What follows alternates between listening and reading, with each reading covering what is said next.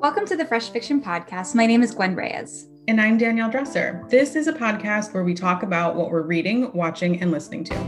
We also dig into publishing industry news and stories you may have missed. Today, we're talking about fashion, and we also have an awesome interview with Lauren Willig. Gwen and I are also going to update each other on our goals from last episode and talk about what's bringing us comfort this week. Awesome. Yay. I'm so excited, Danielle. We're back in fashion. I know. So we wanted to talk a little bit about fashion in these trying times and kind of what we've been doing with working from home. I think we both have had, or like, in the before times, we were both, I wouldn't say fashionistas, but we were like, we would put together outfits. Yeah, we cared about how we looked. Yes, exactly. Yeah. So I thought it would be fun to talk about like working from home and what that has meant to our wardrobes. And also maybe a little bit about any kind of work from home rules we have for ourselves that have been helpful. So I feel like an outlier because I make myself put on real clothes every day, which has like, when I say, well, yeah, I'm wearing jeans or whatever, and people are like, why? Yeah, why? Jeans are very restrictive. Exactly. So, but yeah, I find putting on real clothes is something that makes me feel more like a real person, and not going through this kind of day-to-day, like same thing every single day situation. And it's actually something that I kind of took from when I was pregnant with my daughter almost 7 years ago, believe it or not, I was on bed rest for over half my pregnancy. At 21 weeks, I went on I wasn't like in the hospital. I was at home, but I had to stay off my feet. And there are tons and tons of amazing, like message boards and forums that, mothers who are experiencing bed rest can join. And one of the, one of the most consistent pieces of advice I got was, even if you wake up and you change into different pajamas, you change into something every day. You give yourself a routine. So you put on your mascara, or you at least comb your hair, or if, my thing was like, I had a schedule of what I was going to watch every day. So it was like, I knew at 10 o'clock, I was going to watch Cupcake Wars. And then I was going to turn to Lifetime and watch Grey's Anatomy, which I've talked about. And so I kind of took that and did the same thing where I was like, okay, if this was not during a worldwide pandemic, what would I be doing? Even though, because I work from home already. So I wear real clothes, if you will. So I thought I would talk a little bit about like some of my favorites, because I have increased my comfortable clothing, but it's still real clothing. So one of my favorite sweatshirts, I'm really into sweatshirts. I have a lot of sweatshirts. I love sweatshirts right now. That's all I want to buy. But one of my new favorites is actually an Amazon brand called Daily Ritual. It's one of their clothing brands. And they have this V-neck sweatshirt that is it's really cozy. I believe it's 100% cotton. We will link to this in show notes. But yeah, it's one of my favorites. My favorite go-to jeans that are not terribly restrictive are the Old Navy Rock Stars, that whole line. They're really comfortable. And then I finally splurged, or at least it's a splurge for me. And I got a pair of Madewell jeans, just like simple, high-waisted, skinny jeans. Cause I'm a millennial. I'm going to wear my skinny jeans. going to wear my skinny jeans. Nobody understands the turmoil that was a giant flared pant. No, I'm not ready for that to come back into fashion. No, never. But yeah, so I have those. I really like those. And then for t-shirts, I have two. I have kind of a bargain buy and then a more expensive buy. One is the Target Universal Thread, their V-neck shirts. I think I have almost every color. Why? I don't know. I just do. And then my kind of a splurge is a brand similar, but a different brand called Universal Standard, and it's their T-Rex tee. And they are just these wonderful, like they're thick, like they're sturdy fabric, but they're not like, I don't feel like I'm sweating in them or anything like that. They're like a real nice real just basic, really nice shirt. Then when I do wear leggings, I have this pretty cheap pair that I got off of Amazon as well. And I don't know if I'm saying this right, but I think the brand it's like Koopa. And I don't know, but they're high-waisted leggings and they have like the side pockets, which is my new requirement for all of my leggings. I have like how I want pockets in dresses and skirts. Now my leggings have to have pockets. So yeah, so those are kind of my working from home fashion rules. Gwen, what about you? I love rules and I think that they're very important. And I have also been working at home for a very long time and have never been very good about wearing consistent real clothing unless I have to. But unlike today, I am wearing a full outfit of bra and jeans and a shirt and a cardigan. But normally I will wear what I have now just decided is athleisure. It's the pajamas that I don't wear to sleep. I do only just wear them at home and I wear them for a day and then I change them out. So I do agree with the rule of changing every single day. That's very important. Yes. I have been thinking about this though, nothing is changing, but we are living more of a Zoom and video life. So it does really matter about what we look like more than I feel like it did previously. So I'm thinking about getting more invested in some like really nice cashmere sweaters. Oh, yeah. I was like, ooh, that'll be nice to wear. So I do have one thing that I am consistent about is I have to have house slippers. I have to put on real shoes, some sort of like either a slipper or I'll wear like a sneaker that's just for the house because I want that I don't know why. Like, I feel like maybe I need to run somewhere quickly, but I need to have like a real shoe on my foot. I agree. We have most of our floor. We only have carpet we live in a split level. So on like our lower level, that's where you have carpet, but so everywhere else is hardwood. And I mean, we have rugs and stuff, but yeah, I have multiple pairs of slippers. Do you have a go-to pair that you love, like a brand you can recommend? I really like Vionic.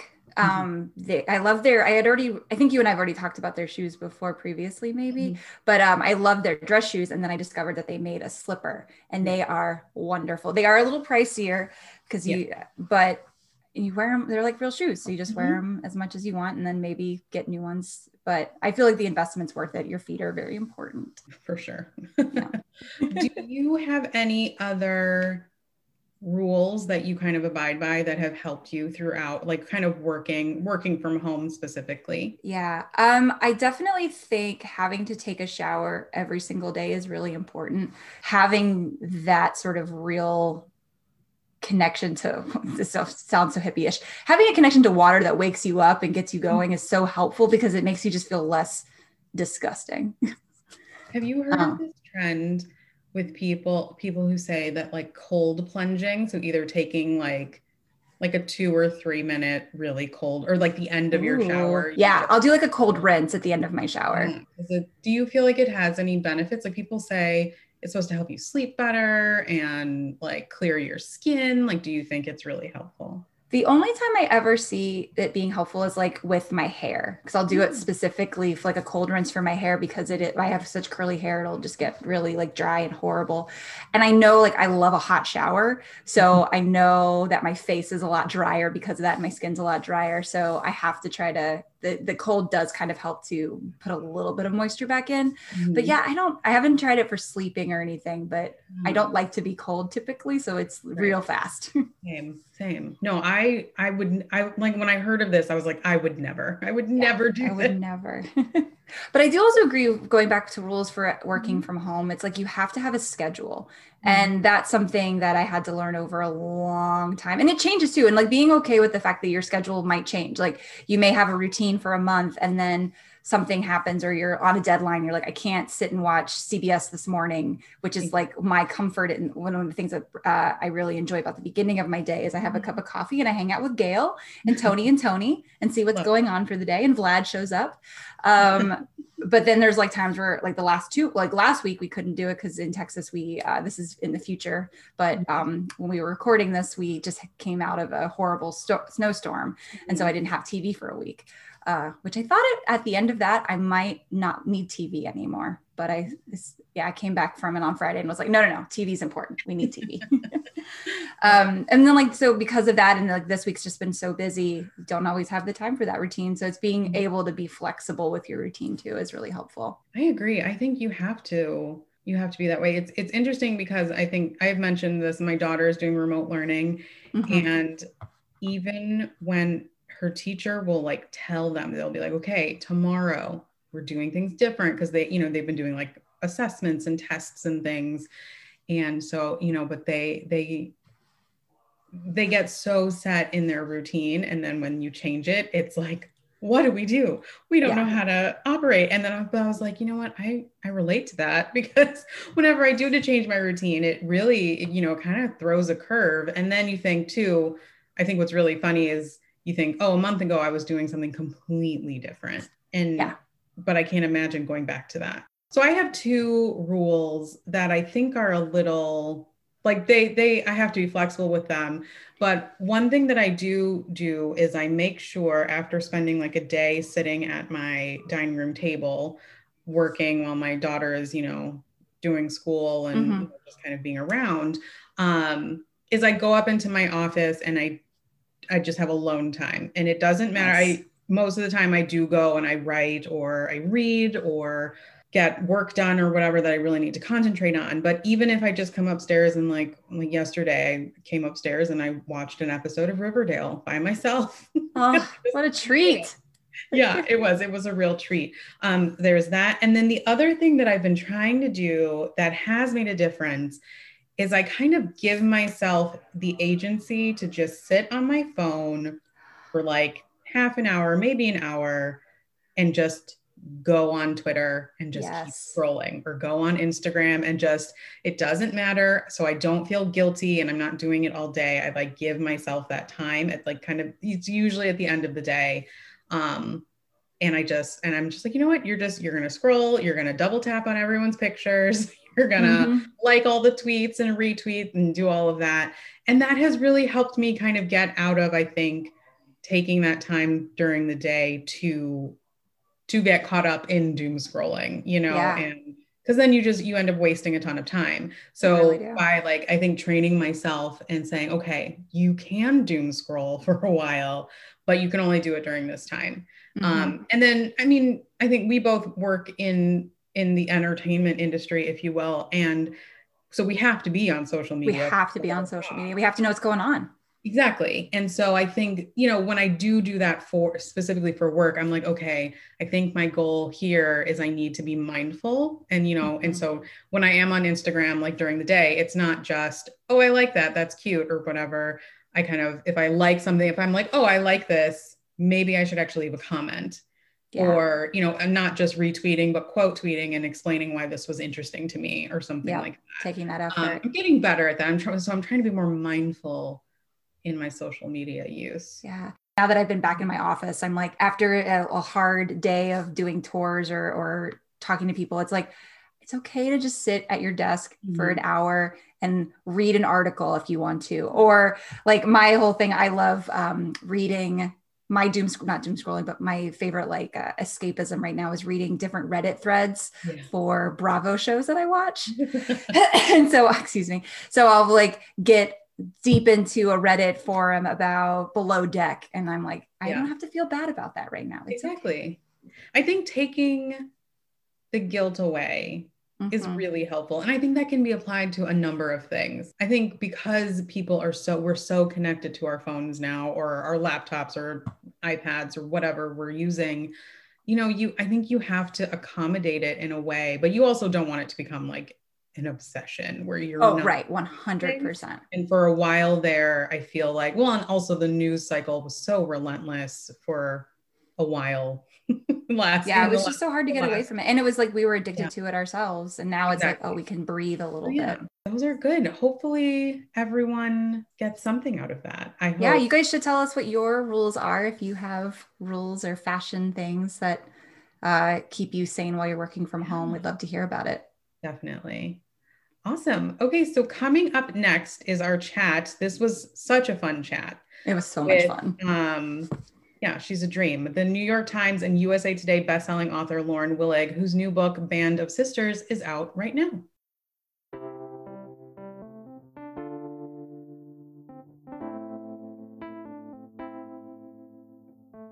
Lauren Willig is the New York Times and USA Today best-selling author of the Carnation series and several standalone books of historical fiction, including The Ashford Affair, The Summer, The Other Daughter, and The Forgotten Room, which she co-wrote with Karen White and Beatrice Williams. Her books have been translated into over a dozen languages, awarded the Rita Bestsellers Best and Golden Leaf Awards, and she was chosen for the American Library Association's annual list of the best genre fiction. After graduating from Yale University, she embarked on a PhD in English history at Harvard before leaving academia to acquire a JD at Harvard Law while authoring her Pink Carnation series of Napoleonic set novels. She currently lives in New York City, where she now writes full-time. Welcome to the Fresh Fiction Podcast, Lauren. We are so happy to have you here. Thank you so much for having me here. I'm so delighted to be here. We're thrilled to have you. Well, let's just dive right in. Can you tell us a little bit about yourself and how you've been holding up during the last year, really? I think that the main word for that is coffee. So I live in New York City. I'm a native New Yorker, and I have when lockdown hit in March, my kids were 2 and 6. And so the first thing I did was I ordered an espresso machine. And then I went about trying to, acquire food for the kids and, stuff like that. But, the important thing was getting an espresso machine and lots of pods, which, as my husband likes to point out, is probably the only reason I didn't murder anyone back during the 3 months when we were really on lockdown last spring. At the time, I was on deadline for my latest book, Band of Sisters, and it was a really funny experience, and in some ways a very poignant experience, writing that book about these wonderful Smith College grads who were struggling with trying to repair the ravages of war in the Somme while the warfare of World War I raged 9 miles from their headquarters, at the same time that I was sitting here locked in my room with my computer for the 2 hours a day of writing time my husband was able to give me, with the sirens sounding constantly outside my window as ambulances rushed more and more people to the hospital with COVID complications. Yeah. And it felt really strangely parallel, these two crises going on. And, in addition to the coffee, I found writing about the Smithies very soothing, because these were women who had lived through incredible times and great hardship. In fact, they had put themselves into this hardship deliberately. They went over there from their peaceful upper middle class American homes to go help people and put themselves into this mud pit in the Somme where, the German army might attack them at any moment. But they lived through this and they came out the other end and they came out better for it. And that's what, as I sat there, not knowing how this pandemic was going to go or how it was going to end and whether we would ever be able to leave the apartment again. My 2-year-old kept dragging me to the window and pointing down the block to where the playground was to be like, Mommy, it's over there in case you forgot. We can go there. I'm like, no, we can't, because there's a bad sickness. He's like, when will the bad sickness be over? I was like, I don't know. But, and that really resonated with me when I was writing about the Smithies, who are dealing with these poor French villagers who are, who are looking to them for answers, and they don't have answers, but have to think of something to tell these people to reassure them and help them. And so that writing this book actually really helped me through the craziness of the pandemic.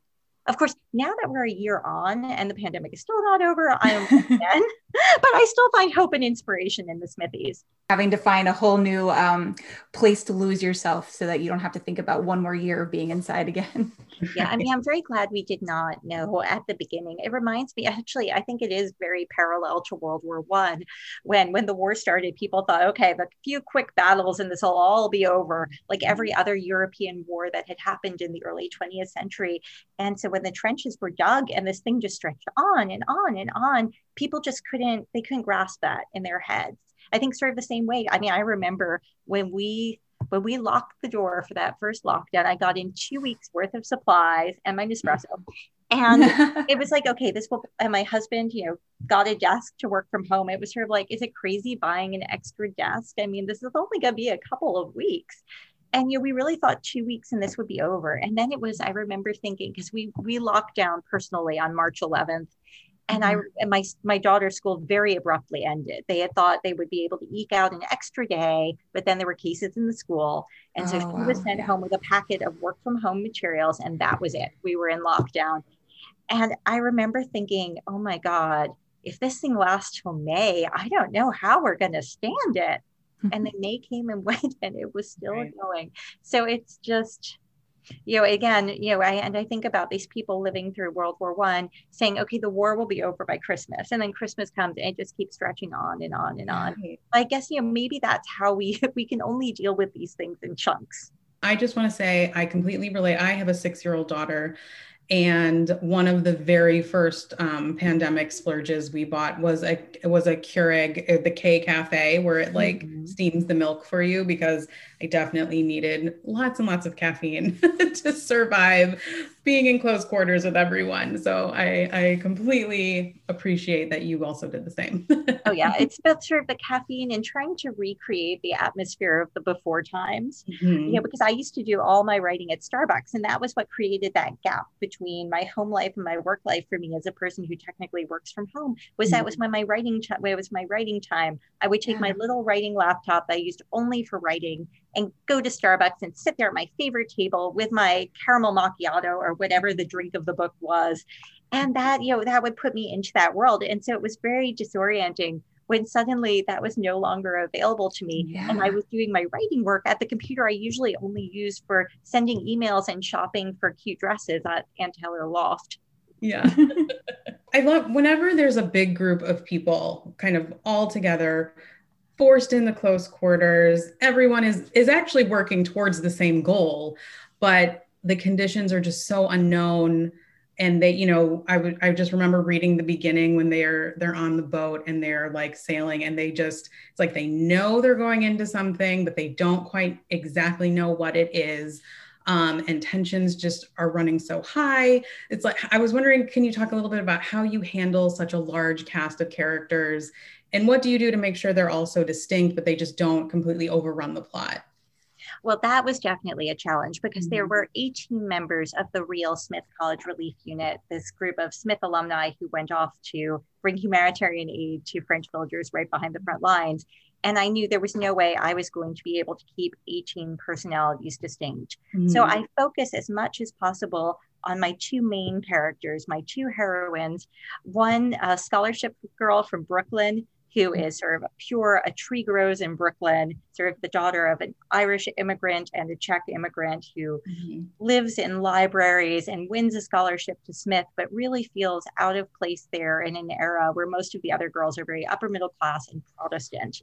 I mean, this was a time where there was real anti-Catholic sentiment in America. So to be, as my heroine puts it herself, Irish, Catholic, and poor was a huge detriment. And her college roommate, who is the daughter of a socialite suffragette descended from impeccable Knickerbocker and Mayflower lineage, but who is desperately insecure about her own height and plainness, and the fact that she's not very academic or organized.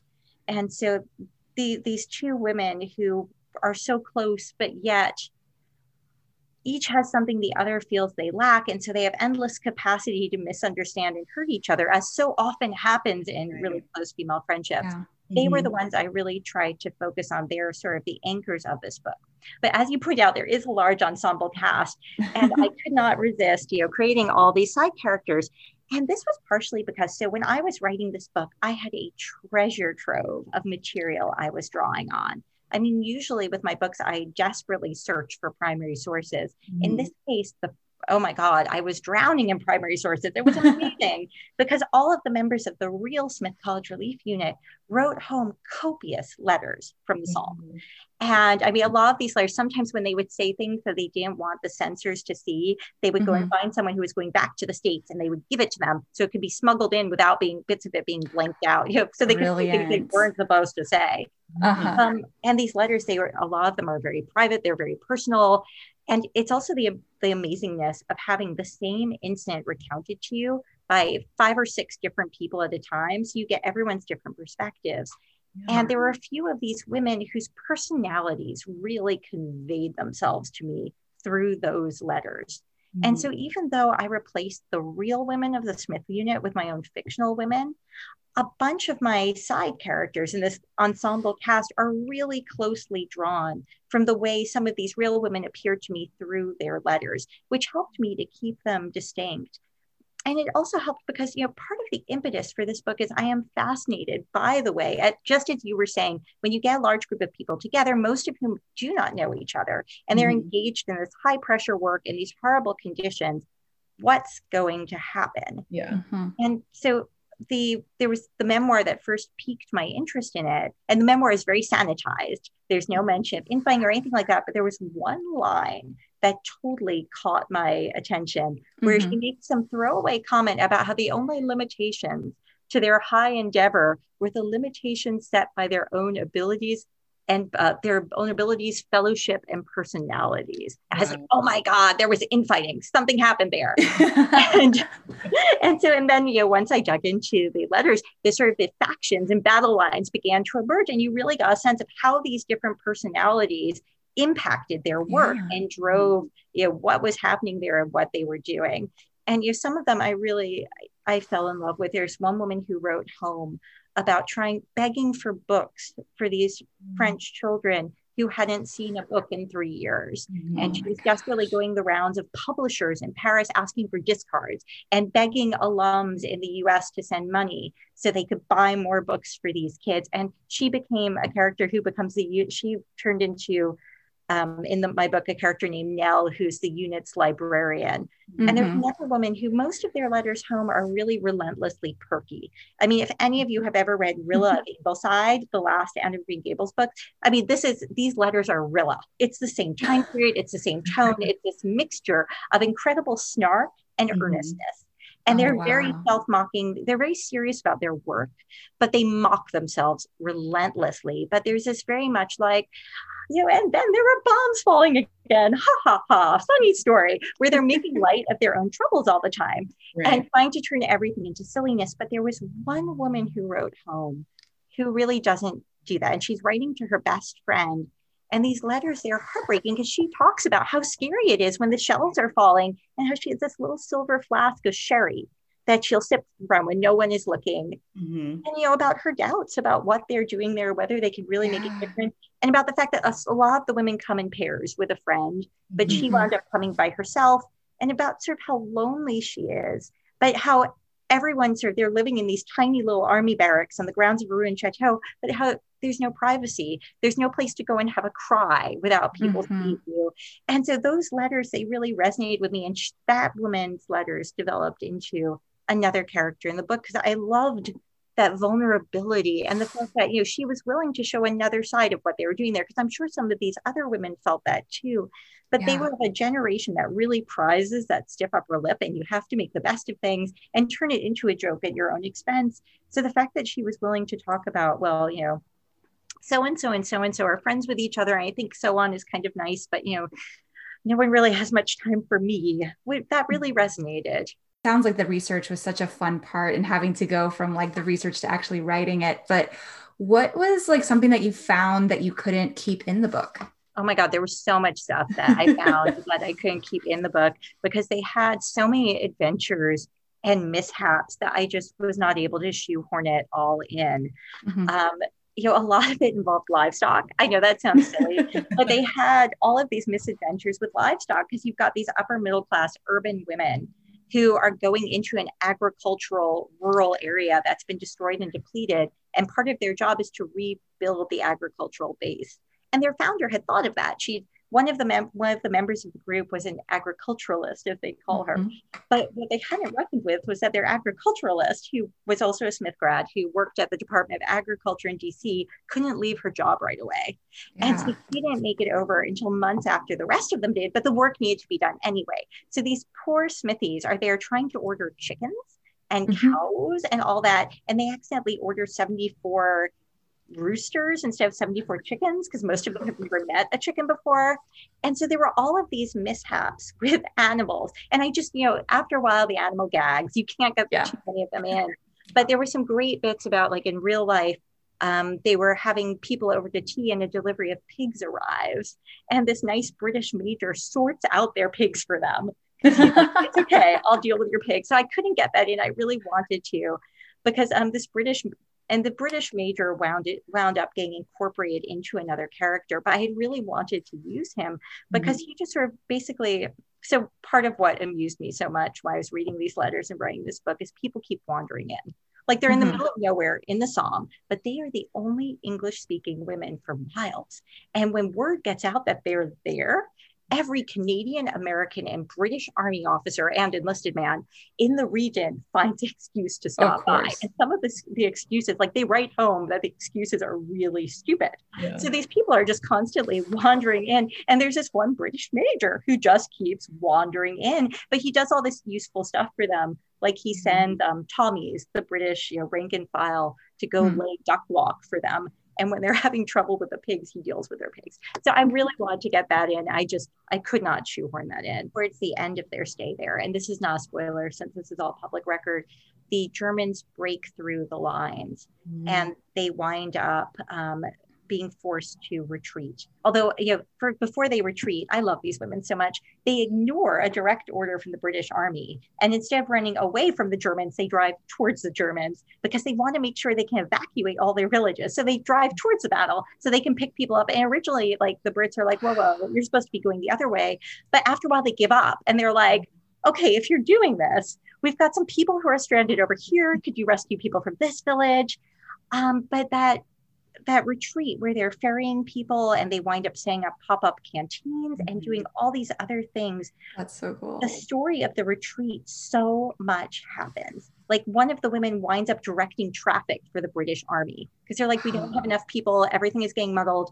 Would you mind directing traffic for us? And she's like, sure, no problem. And so she directs traffic for the Great Retreat. But there was so much, the crazy thing is there were only a handful of unit members left at their headquarters when the invasion happens, but they all wind up pitching in different ways. And there were so many stories from that retreat. And some of them really random. Like one of the women winds up being invited by a bunch of French gunners to come see their artillery. And she's like, sure, I'll take an hour off and go see your guns. And the stories like that, I wasn't able to get in there. We should like, whoa, nice gun there. But it sort of detracted from the rest of the story. So I had to take that bit out. How do you think the past informs or even maybe gives some insight into our present day and or the future? Okay, what really struck me, and I think this is going to sound a little bit bleak, is that I had never heard of the Smith College Relief Unit. No one I know had ever heard of the Smith College Relief Unit. A couple of Smithies actually vaguely remembered hearing about the Smith College Relief Unit, but a lot of Smithies hadn't. And so these women have really been entirely forgotten. There's very little written about them. They do get a couple of lines in a couple of books about Americans in World War I, but for them, there's a monograph being written about them right now by a Smith professor, but it doesn't exist yet. There are almost no secondary sources about them. And one of the things I discovered while I was working on this was that they were a media sensation in their own time, and that there were all these articles on them, and people like reporters would trek out through the mud to interview them, like multiple reporters at a time. And they were like, oh crap, it's another reporter here today. Don't they know we have work to do? But they sort of had to deal with them because the PR was part of, no one wanted women in their war zone. And so, but the PR made it very hard for people to kick them out. And by people, I mean the British Army. But anyway, but they were really a media sensation, and to the point where when the Red Cross wound up taking them over midway through their stay, their Red Cross handler joked that this was great PR for the Red Cross because everyone knew the Smith unit. And this really resonated for me with now, because I keep thinking, and this is, as a mother of young children, I have been obsessed with what working women have been experiencing during the pandemic. The fact that we have all been completely crushed by the conflicting demands of work and childcare, and there is no end in sight. There's no solution. It was okay when we were sort of pulling up our socks and, digging in, and we were going to do this for a couple of months. And then it wasn't just a couple of months, and the adrenaline went away and was replaced by anger, but mostly we're too tired to be angry. And I read every article that comes out about how the parents are not okay, working moms are leaving the workforce in droves, we just can't take this anymore. And we've had this incredible spate of articles about this, although, no solutions. But it makes you feel like you're not alone on the island. Your plight is being recognized. But I get a weird shivery feeling when I think about the Smithies and their media blitz and how now no one knows about them. Yeah. And, I just had a similar experience with the book I'm working on now, which is it's sort of a prequel to the Smith book. It's set partially during the Spanish-American War. And one of the real life stories I'm incorporating into it is the story of this woman who was known as the Angel of the Seneca, who was a journalist who joined up with Clara Barton's Red Cross because she couldn't get anyone to let her go to the war zone to report any other way. And Clara Barton was like, sure, come with us. Just, we'll give you some rundown on nursing, because if you're with us, you kind of have to do some nursing too. But yeah, write some nice articles about us. And anyway, but this woman wound up on a medical ship that was insufficiently provisioned and kept everyone on that ship alive. Wow. And there was, again, a ton of information on her. She was called the Angel of the Seneca. She went and testified to the president about the mistakes that had been made and the huge disaster of medical care and army arrangements during the Spanish-American War. She was a big deal. And now you cannot find anything on her. I only know about her because a librarian I know dug up this story for me from period papers. Wow. And again, and I'm thinking about us and the women of the pandemic, the mothers of the pandemic. And I just know that when the story of the pandemic is told years from now, we're going to be forgotten. Yeah. And that that came out so grim, but I do sort of feel like, I guess the bottom line, the message I am drawing from this is that the past tends to be reshaped. And when we're recounting the past, it tends to be reshaped in ways that would be really almost unrecognizable to those who are living in it in the present. That a lot of people's lived realities are written out. And when I say people, I mean largely women, that we tend to get written out of the story in various ways. And I suspect that's going to happen here too. My mom and I were just having a very similar conversation about that yesterday, about how the punishment that women get, that loud women or women that are out there, because you were discussing specifically Ida B. Wells, and now that she's getting more recognition for the work that she did, more people are becoming aware of her story. But the fact that she was punished by having her story erased because she was so, quote unquote, mouthy or bold or bold enough to do whatever she needed to do to get what her thoughts were out. And like, that's what happens to women, is that we're always punished for that by having our history erased. Yes. And I think history tends to be cyclical, and that for every period where you have women getting out there, speaking out, doing things and winning acceptance, you then get a reaction period in which women's roles are deliberately constrained and the past history is whitewashed out. And so, I mean, because in my years of writing about female spies during the Napoleonic Wars, one of the things I got from people the most was, but women of that era would never do X, Y, Z. And I found, even as I'm writing now these days, more early 20th century topics, I get a lot of women would never have done XYZ in the war zone. I was actually just doing a talk to a lovely bunch of Seven Sisters alums last night, and I was asked, did the parents of these Smith grads let them go to the war zone? And that really struck me, because I think, these were women in their they ran the gamut from the class of 1914 to the class of 1888. So these were women who ranged from their mid-20s to their 50s. And sort of the mean was somewhere in their late 20s, early 30s. There were a bunch of 30th birthday parties in the Somme. These were independent women. And they were women with a college education, many of whom had worked in either social work or as teachers at some point. They did not have to ask their parents. But I completely understood her question, because our image of the long-skirted women of the past was that they always were answerable to someone. And I think that, just as the Victorians blotted out the freedoms that were enjoyed by the women of the late 18th century, the 1950s here blotted out the incredible freedoms that women experienced in the earlier part of the 20th century. That, I mean, I was a little struck by the fact that, I had mentioned the unit's agriculturalist, that she worked at the Department of Agriculture. This was a woman who worked at the Department of Agriculture, and this was not thought strange. And in the Spanish American War book I'm working on right now, you have a female doctor who gets taken on to help supervise the recruiting and training of nurses. This sort of stuff happened. Women did these things, but that did not fit with the sort of 50s image of women being at home raising kids. And so we lost that whole part of our history. Yeah. And I suspect, as we go through cycles, we'll sort of keep women go out, they do things, and then the history gets erased again. I hope at some point we can break the cycle. Well, speaking of reading, when you're not writing, Lauren, what are you reading, watching, and listening to lately that you want to recommend to us? I think, like so many people, the pandemic has really changed my reading habits. I found for the first few months of the pandemic, all I could read was either mid-century mystery novels by either, people like, there's this woman named Patricia Wentworth, who's sort of like a cut-rate Agatha Christie. Her heroine is Miss Silver, who's this knitting spinster who's a private inquiry agent and solves everything. Miss Silver will find out who did it. And it was so terribly reassuring. There are like 50 Miss Silver books. So I read through all of the Miss Silvers because you knew that Miss Silver would always solve the problem and set the world to rights again. Yeah. And in a world of chaos, it was very reassuring to have tea at the vicarage and know that that guy was murdered because of the dispute with the will, but that Miss Silver would make sure that the guilty parties were punished and the happy couple, because there's always like a happy junior couple in the book who winds up together at the end. So I love those. And I just, I would get sent arcs of books that I otherwise would have been overjoyed to read.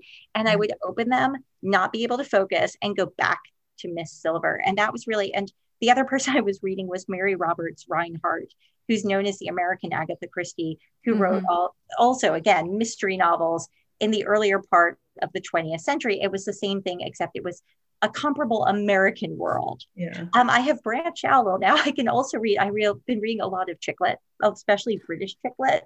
There's this one British author, Trisha Ashley, who is not very well known over here, but her books are my ultimate comfort reads because there are always these snarky first person heroines.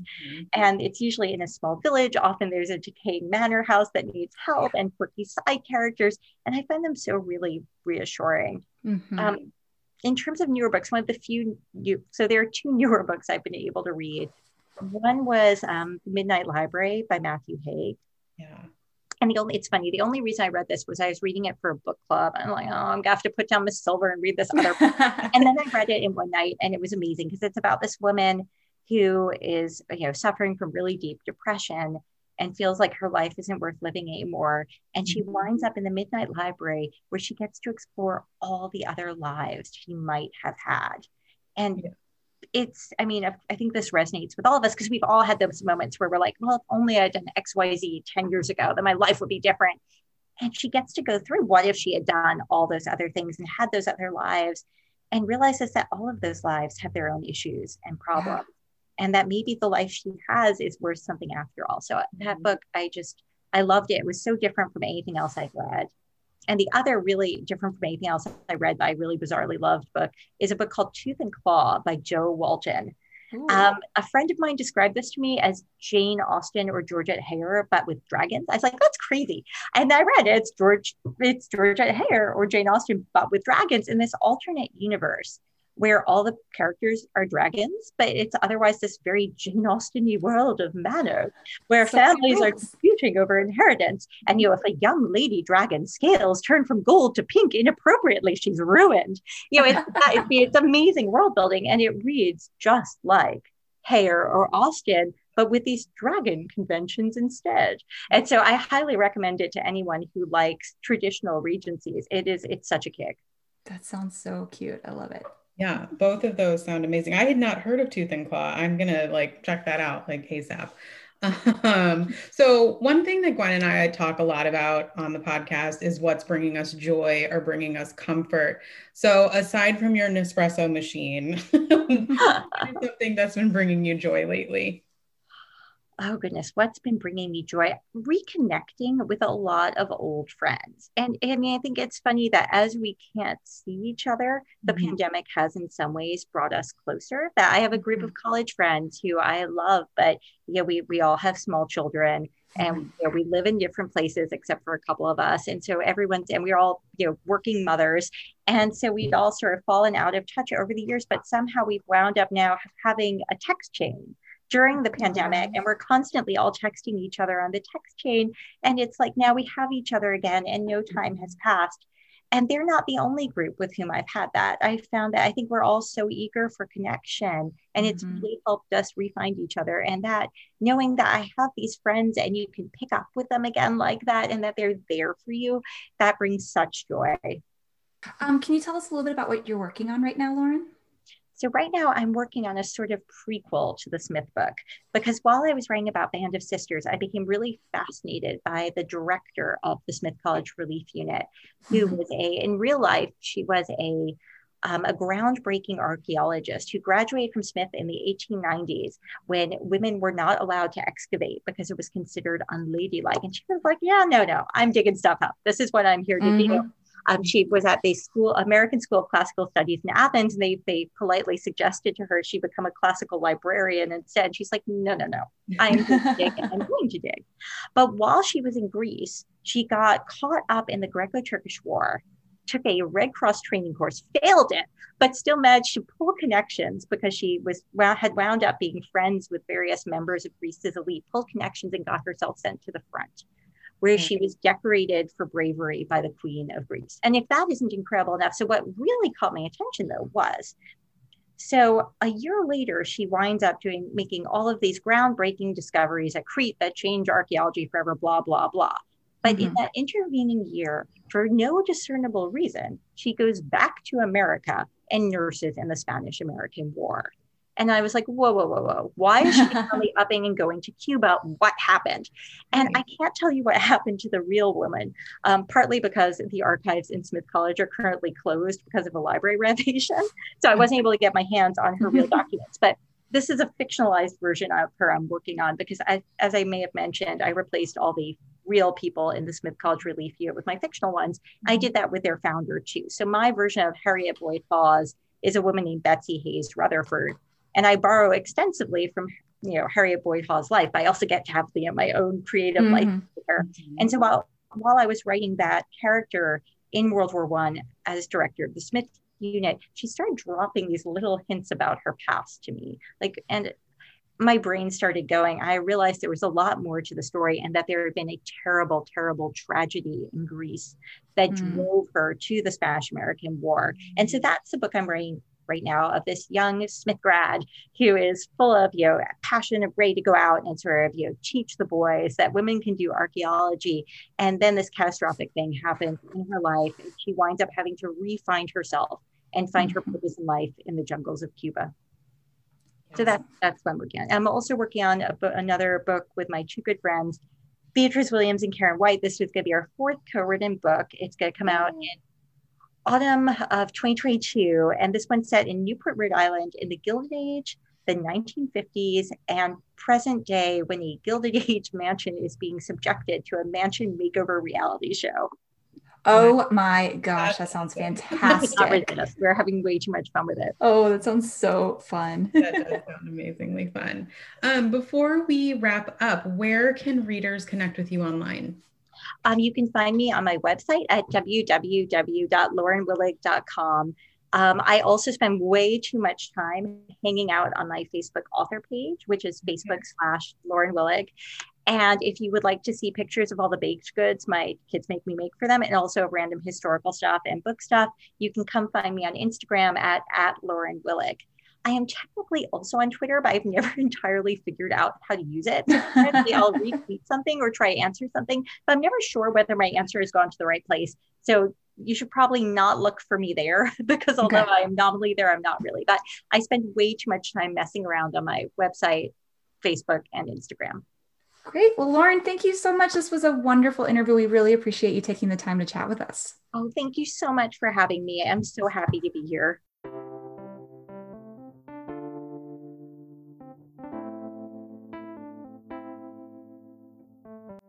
Danielle, you know what time it is? What It's time goal is it? time. It's time for us to check in on our goals and see how we've done from our last one. I am very curious to know how your goals are going, but I will let you go after me. Okay. Okay, so you need a little bit of time to tell me about your goals. So last episode, I think I had mentioned that I was trying to eat less sugar after 9 p.m. Mhm. I think the only time I was successful at doing that was when I actually fell asleep before 9 p.m. Well, you had a really stressful week last week. Yeah, it was rough. You're right. Thank you, Danielle. I was finding comfort in all kinds of treats, including they I think it was History Channel had sent us the press a little box of cookies that had Tim Allen and the Richard Kern, who played Al, the neighbor, so they look like their faces. And so I was eating those as comfort. They were not very good, but desperate times, desperate measures. So I will, I think I might be putting eating less sugar after 9 p.m. on the back burner for a little while. Maybe I'll come back to it. Okay. But for right now, I just love my sugar and I'm going to keep eating it. What is your new goal for this time? So this time I'm going to, I think, getting into stretching daily. I've been doing it just for like a couple of minutes, even just in bed to warm my body up and like to not feel so caved in. I think I'm going to keep trying to do that. I've done it now for a whole week and it's been really pretty good. Do you like a foam roller or just body stretches? So usually just body stretches, but I do have a foam roller and I love I'm a masochist. I love my foam roller. Like I love to like sit on the little mat and just roll out my thighs. Like it's my favorite, but I'm a monster. I understand. No, that sounds great. So what about you? How are your goals going? Yeah. So my goal from last time was to drink more water, but also drink less coffee. And I don't know if I've been drinking less coffee, but I have been drinking more water. I have been making sure I have like multiple water bottles that are just in various spots in the house where I know I have a water bottle for the desk. I have a water bottle for like the living room or the family room where we watch TV. Smart. I have a water bottle for the kitchen, the dining room. So, I mean, the thing with that is like, then you have to like remember to collect them and make sure you're cleaning them. So it is like probably adding to my like my dishes, and things you have to do, but it just having it there makes me reach for that. I will say, I'm thinking about it. I have been successful in stopping drinking coffee by I think I'm making myself stop by 3:00. That's good. So then hopefully I'm not up all night or just jittery or whatever. So that has been helpful. And then my secondary goal was to continue working on watercolor painting. And I've been painting and I think I'm going to keep doing it. It's been fun. I've found like a couple of YouTube channels that I like with tutorials and yeah, it's like working, it's creative and writing is also creative, but it's, I think, working a different part of my creative brain, which has been really good. Have you seen Northwest's Bob Ross inspired painting that she as a 7-year-old made herself? I mean, it's really impressive. Well, it's really impressive. As long as it's really her. If it's real, it's impressive. If it is, no, I mean, I have a very artistic kid of a similar age, and sometimes, you're like, what is that? But then also other times you're like, whoa, So, I mean, I think if she's been like practicing, I'm sure they've had like lessons, class tutors to come in and tell her what to do. Go for it. She'll be like my painting inspiration, maybe. Do you have a new goal this week? I do. My new goal, I have these water bottles and I have all of this like watercolor paper just everywhere. I'm working on revisions on my book. So when I revise, I have to print things out. I have to do it by hand just so I can get like a different set of eyes on it, even though they're my same eyes. But so my desk is out of control. It needs to be cleaned. So I have to figure out like a new organization system. Maybe I need to order like those 3-tiered like slotted things. Yeah. Something's got to change. I'm like looking at my desk right now. It's overwhelming. So, do you follow organizers on Instagram? No, though they stress me out because everything looks so nice. And I think no matter how much I declutter or try to change, it just comes back. I've got to figure it out on myself. You know, the clutter, the mess. I bet in a few months, this will be my goal again. Sure. Yeah. I mean, it's an ongoing one I think it is. Maybe it has to be on there every week. I just got to clean your desk every week. And since it's in our outline, I'll do it. I love it. So I hope I catch a little bit of that goal because I really need to clean my desk and put my new monitor up that I've been putting off for 2 months.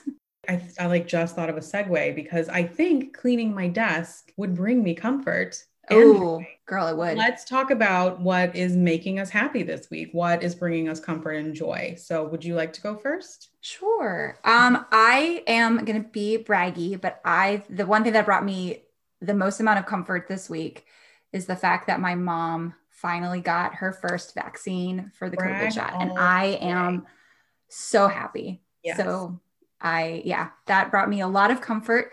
Because like, it's just, you know, as everybody knows, everyone's going through it. It's just, this has been a hard year. And it's nice to see the people that you love finally getting it and getting a chance. And hopefully by the time we have our next recording, more people will have had a chance to do it. So I hope so. I love that so much. I know your mom very well. It brings me comfort too, knowing that she is on the road to being fully vaccinated. Yes, she's so funny. She's like, when I'm fully vaccinated, I'm getting a pedicure.